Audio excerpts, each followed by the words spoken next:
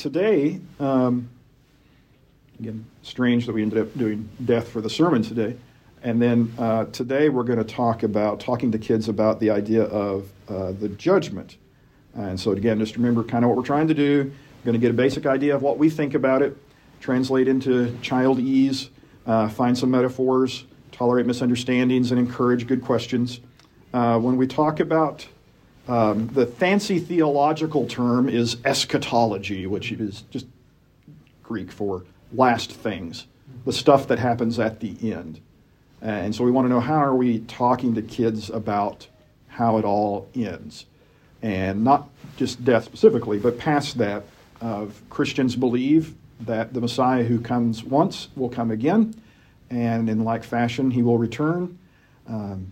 Trumpet and twinkling of an eye, and the dead will be raised. We believe in a resurrection, a general resurrection, of which Jesus is the first fruits.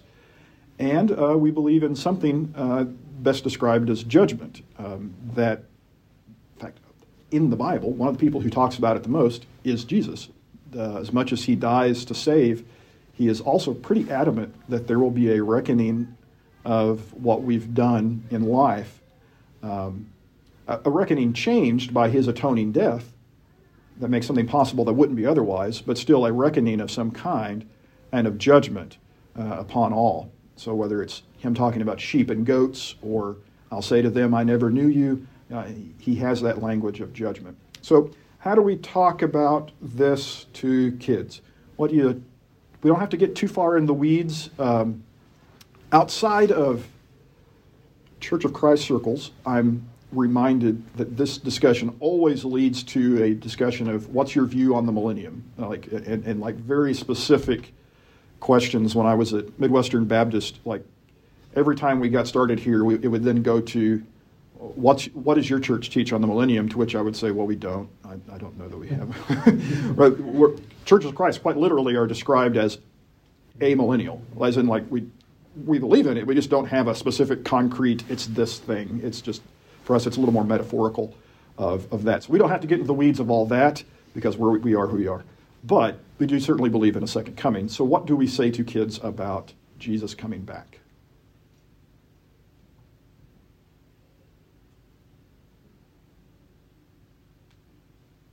Don't overthink it. He's coming back. Yeah. It's going to be a happy day. Yeah. Jesus is coming back for us. And that one's easy. Like don't overcomplicate that one. And I feel like every time I see a giant rapture chart with like 50 different segments in it, I just want to say, so he's coming back, right? I mean, that's can we get that part on the paper? I'm pretty happy with that. Can we just be happy with he's coming back, and then I'll be glad with the result if I'm in him? That's pretty good. That Jesus is returning is pretty important. What do you say about the resurrection?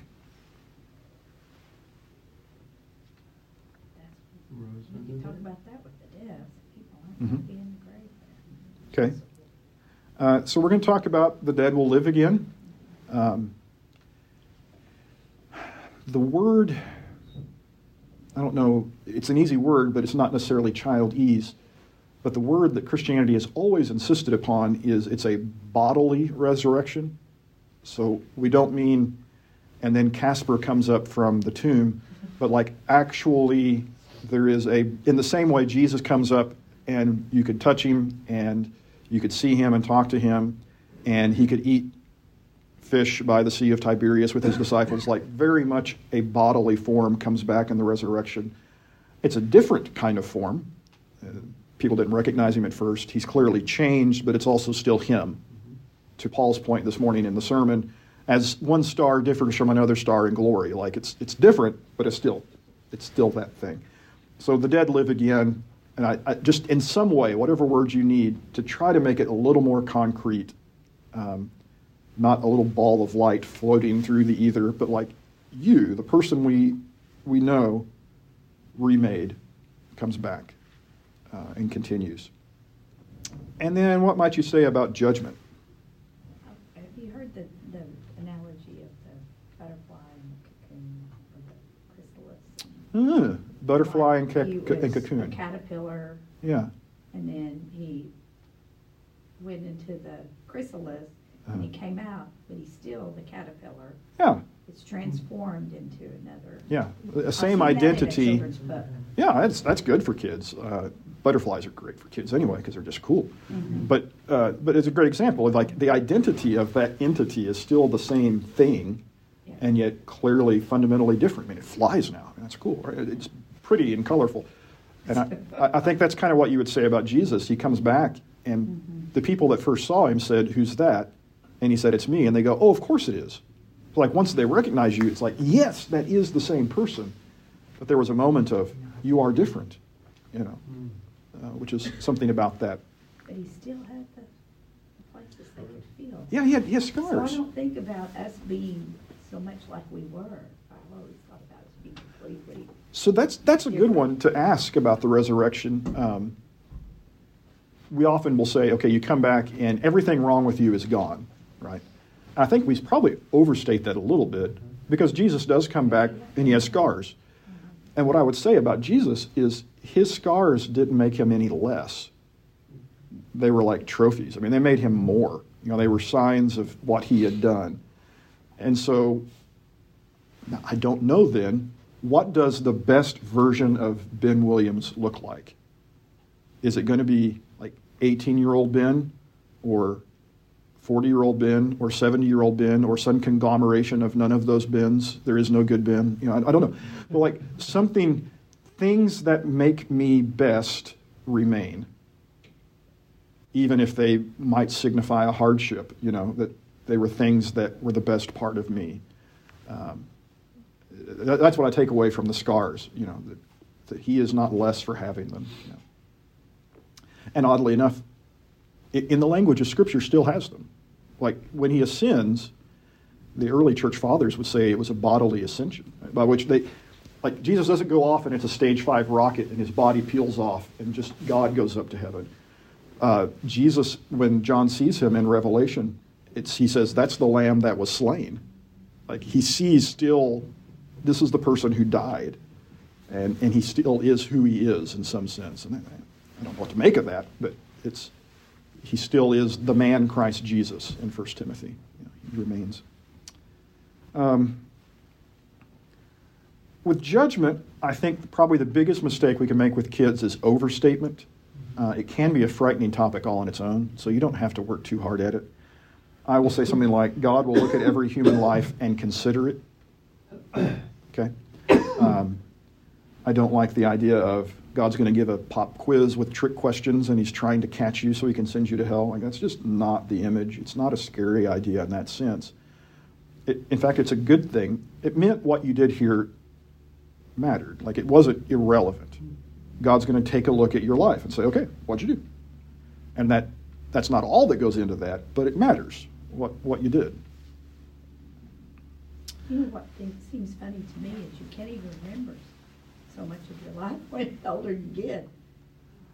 But God For real. will look through your whole life.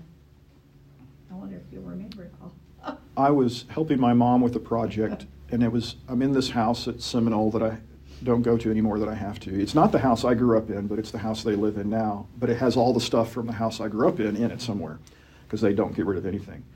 And I'm like, they had a shelf fall, and I'm trying to help them reorient it.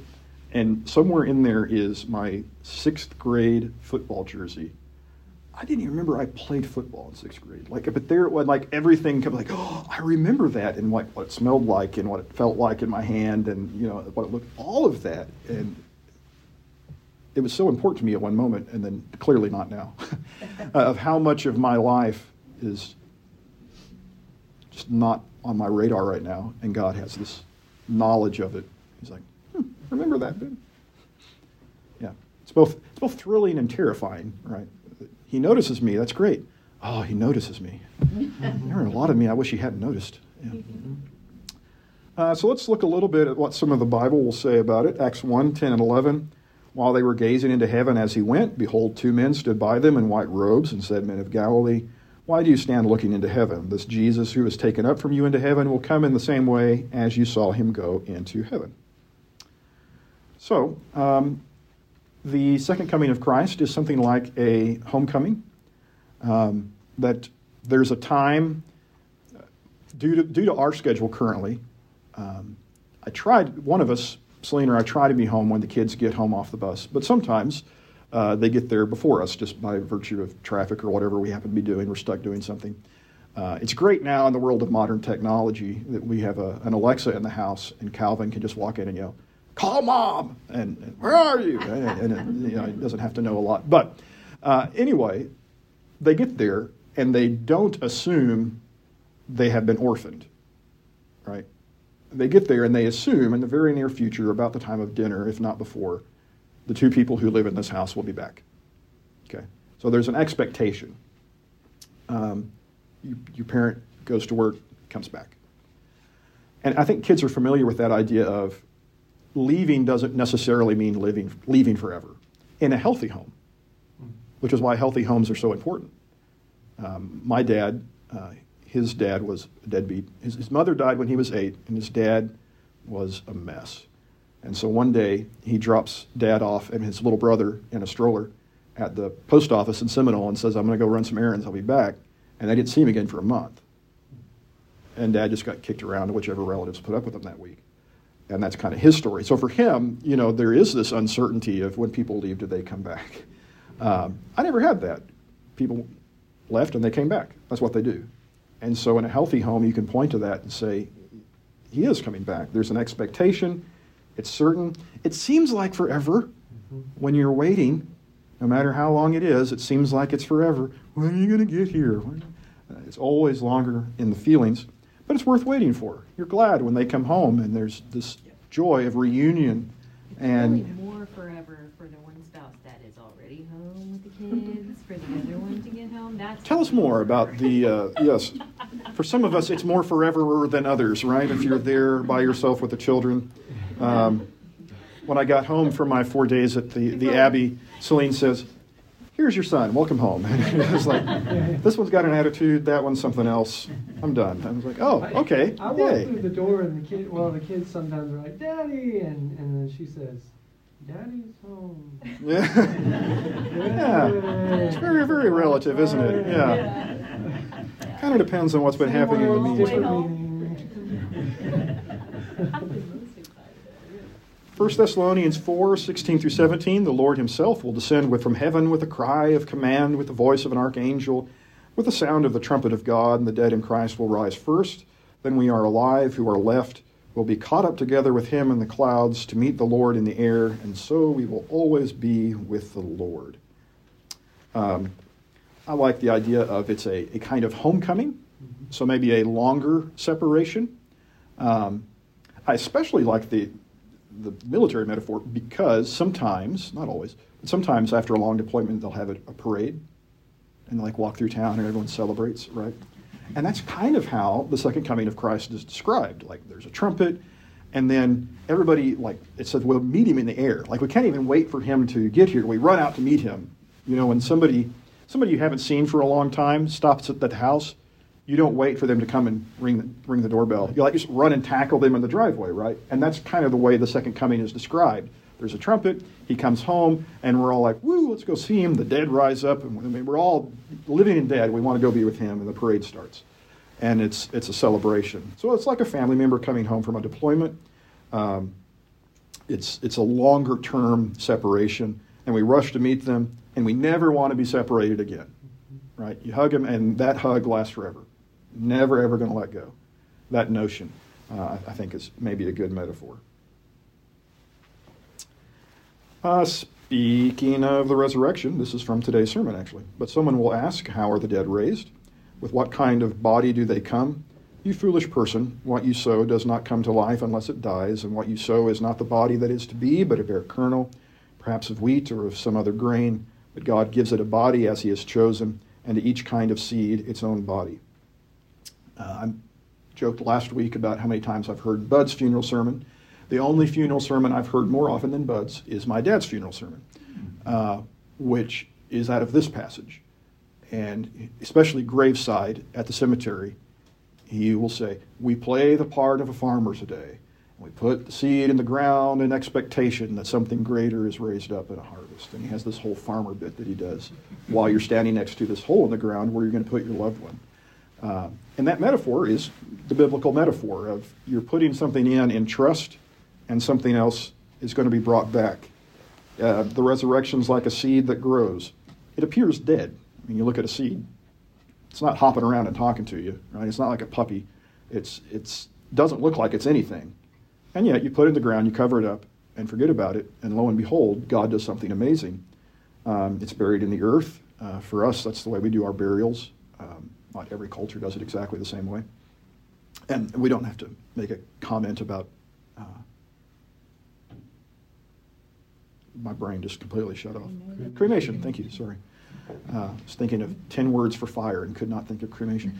Well, I mean, that's not the point of like for or against. It's just that in general, like this is a nice metaphor that's pretty common to us, typically in the earth. It seems to do nothing for a long time.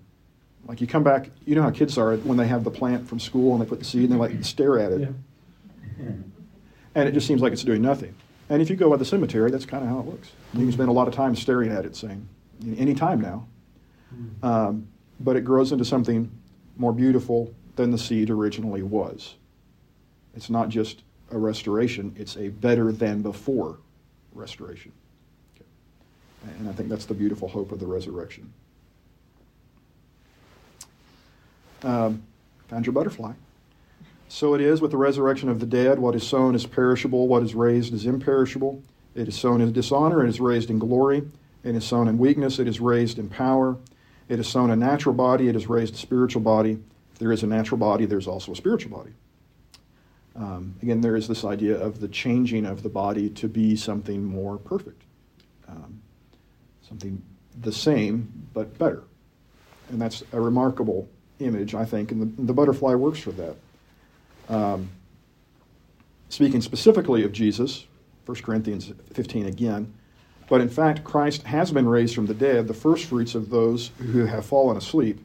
Just as we have borne the image of the man from dust, we will also bear the image of the man of heaven.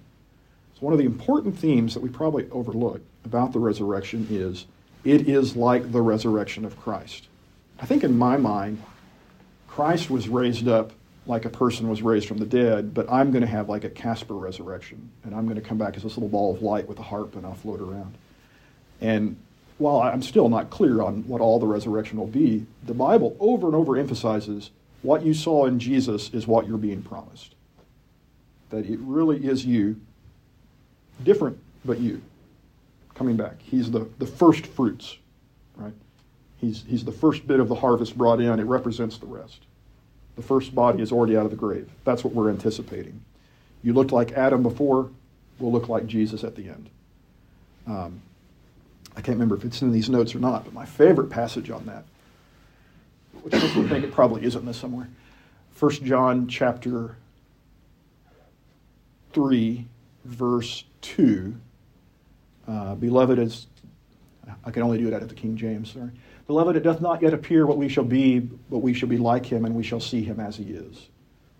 John, who actually saw the resurrection, said, I'm still not exactly clear on what the resurrection will be like, except in so much as I will look like him, and I will see him as he really is. And that's what he anticipates, a Jesus-like resurrection. Judgment, I'll say this, don't have a lot of scriptures up here on the judgment, but I want us to find ways to talk about the judgment that encourages responsibility but not terror on the part of kids. That, like, yes, every work will be brought into judgment. I always had this fear, like, of that one bad thing I hadn't asked for forgiveness of, or that what if the last thing I do is really bad? I'm in a car wreck and my last word's a dirty word, and that's, God's like, well, yeah, you were doing good until there, Ben, but sorry about you. It was scary to me as a kid. I'm worried about that kind of stuff. I think a less, or even comparing it to a test or an exam, which I heard in sermons my whole life about, are you prepared for the final exam? No one likes an exam. Like, you always feel like you don't know enough and you're unprepared, and then you feel like you did bad, and then it's scary. Like, I don't know if that's the right metaphor. The teacher doesn't even like the exams. Yeah. On the other hand, my kids have chore charts sometimes. Sometimes we go weeks without checking them, and then we got chore charts, do your chores. But when we're good parents, we have little chore charts, and they have a list of things they're responsible for. It's not an infinite list. It's not everything, about their life. They're still allowed to have fun and be kids. But there's like 4 or 5 things when you get home, especially on days when they beat us home. Do these 4 or 5 things, and then you can turn on the PlayStation. Like, not, well, I was going to get to them later. No, you weren't. You do the things first. You check the boxes. You did what you were asked to do, what you were made responsible for, and none of it's over the top. And they're even on a sliding scale. They're like Calvin's is make sure there isn't garbage in your room, right? It's just go in there. Have you piled refuse in your room somewhere? Please get it out. Lucas's is take the trash out from the whole house. It's 13-year-old chores. And then there's a different set of things. Lucas's empty the dishwasher. Calvin's is please look in your room for cups you have hidden, right? And bring them to Lucas to then put in the dishwasher. So it's not even equal. It's a sliding scale. Everybody has a different set of accountability. But there are these, I think, things you're supposed to do. And when the parents get home, it's expected that those things are done. And I think that's a reasonable comparison to the judgment. That's a little less frightening than the pop quiz. It's not going to have trick questions. It's, what does Scripture say? But what does the Lord require of thee? Justice, mercy, humility, right? That's your chore chart. Can you do these things? Love your God, love others. There's plenty of things I might want to add to the list, but in general, it's not a really overwhelming list. It's tailored to you by God, who knew what you were capable of and what you aren't. And when your parents come home, they're happy that you did the thing, right? They celebrate the fact that, yay, it's done. I am in the habit of telling my kids thank you. And I know on the one hand, that's silly. They darn well better do it. It's not like they're doing me a favor. I pay for the roof over their head, and I can be grumpy if I want. But just as a matter of courtesy, I'd like for them to say thank you. So I say thank you. Thank you for doing your chores. Appreciate that. And they're like, oh, yeah, Dad kind of likes us. That's great. On the other hand, I get home, and either child A or B is on an electronic device, and chores undone. I'm going to have a conversation about that. Dad's mood is not as good. And it's not because I hate them or didn't love them or tricked them. It's because they had something they were supposed to be doing, and they decided just not to do it. And that has to matter, right? It has to matter. Doing your chores makes parents unhappy. Okay? There was something that needed done, and you didn't do it. So I think that's a not too over-the-top metaphor for it that we can make, especially if you make the list short. If it's like, and you have to follow this passage from 1 Corinthians and this passage from Leviticus and this passage. If instead you're like, be decent, love Jesus, love people, and there's some other stuff we'll learn as you get older. But do the thing. Did you do that today? Were you kind? That's the kind of thing God is looking for, by and large. Jesus says the chore we have been giving is to living with love for God and man. And he says he'll know if we did it or not. If you read the Matthew 25, which is Jesus' longest treatment of the judgment, it's, did you help people in prison? Did you take care of the sick? Did you feed people that were hungry? And that's the deciding factor. There are no, here's the fancy term, there's no ecclesiological questions on the quiz. There's no question of church doctrine or can you repeat the Nicene Creed. Even that, it's just not on there. Instead, it's, were you decent? Did you love God? Did you love others? I don't want to simplify it too far and say none of those other things matter, because obviously I'm a minister and I think all those things matter. But when I'm talking to kids, I don't think we have to overcomplicate it. Were you kind today?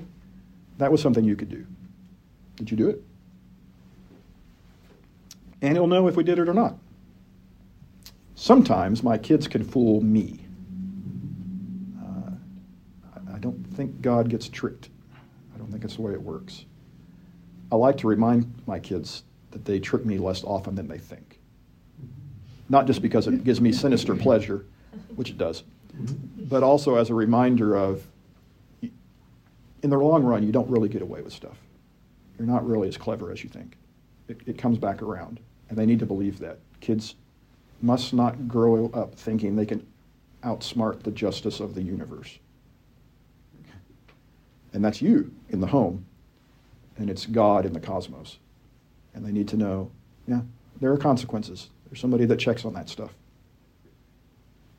Questions or comments on judgment and resurrection?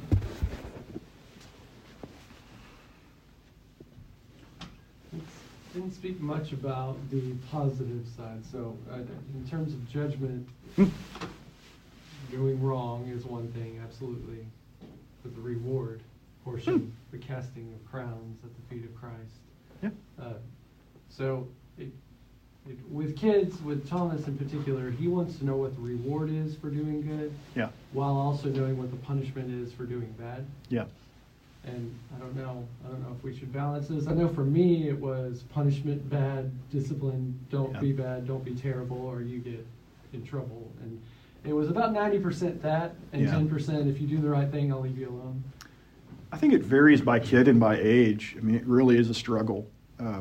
With Lucas, even the types of punishment, we were a pretty conservative early parent and believed in spanking my kid and doing all the things. And then we find out Lucas has a pain tolerance that's like through the roof. And there was nothing I could do to inflict sufficient amount of pain to change his mind, short of abuse. And at one point I'm like, I don't want to go down this road any further. On the other hand, if I took something away that he cherished, he would be a puddle of tears. It's like, aha, found you. Yeah, got your thing. And then same thing with positive motivations. But that worked, whereas I'm going to spank your bottom did not with him. And some other kid may be different. So I don't dare to tell you how to do it. Calvin, you just look at him wrong and he cries. I mean, he's just very teary-eyed about his morality in his own little child way. So I think it does vary by kid and by age. Now Lucas is old enough that I actually can't tell him too much about rewards and punishments. I have to leave it vague because he starts doing the math of like, maybe that would be worth it to... Isn't that what we do, though? That's exactly the point. With the Bible. And we start gaming the system a little bit. If I get a little more on Sunday, then I can go to the casino some more. Or, something like that. Isn't that kind of what it is? We do? Okay. And shame. Like that's like, well, if only we could keep our children from learning that. But they do. They learn it early because they're, I don't know, depraved or something. But they figure out like to game the system. And so with Lucas, as he ages, I have to start talking about, you're going to do it whether you get anything out of it or not because it's the right thing to do. Now, as a 13-year-old, he'll hear me say that more often. Sure. And then deeply disappointed. And I usually reward him anyway, but I try to make it not an expectation of, like, just, you're going to do it because that's what we do. Oh, okay. And that's a little harder. But again, it stair steps up. With little kids, here's your candy.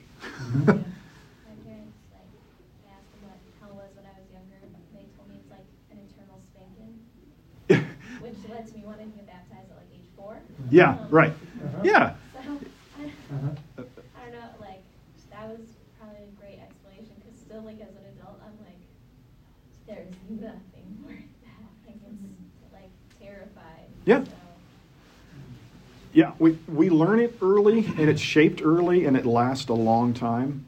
So, I'm not trying to terrify you about parenting, but be aware that you're setting the stakes through which your kids are going to view God and judgment and the whole thing. So being balanced and healthy about it. At the same time, letting them get away with stuff teaches them that it doesn't matter. And that God doesn't really hold you to any account. And so figuring out how to show them that God is just and gracious at the same time is such a challenge. But it's the job you signed up for. Sorry about that. I think there's some talking you can do too on, like at school we talk about this, what kind of world do we want to live in? I may pick up this piece of paper that I didn't throw down on the ground because I want I want to live in a clean place. I want the world to be a good place. And I may pay attention to the teacher because I know that one day we were talking about in first grade that I want to have lots of choices of what I can be when I grow up. So I'm going to do my work. Yeah. And I think you can do that at home to a degree too. And even with, like from the Ten Commandments, we call them the rules for happy living. God wants us to be happy, So these are some of the rules he gave us to follow in our home. We have rules, and it's because we want you to be able to grow up and be a happy person too. Yeah. And so you can give some reason, I think, at a certain age Yeah. to some of that. But I also think there would be respect for the authority figure too. God gave you, you're my child, and he put me in charge of you, just like God is in charge of all of us. Yeah. So that you can see how to learn to obey God. If you obey me, you can learn to obey God. Yeah. We do a little bit of both. I mean, I know we're out of time, but Celine tends to be, not always, but she's usually good cop and I'm usually bad cop, although sometimes we switch. And her job is to explain why we have this rule, and my job is usually to say, because I said to do it. Do it. And both, either one of them by themselves are bad. I don't want you to just obey because you understand me, and I don't want you to just obey because I'm an authority. I want you to learn. But together, it's like respect the authority and try to understand we don't want to live in filth. That's why we take the trash out. There's a reason for this. Grow up a little. Yeah.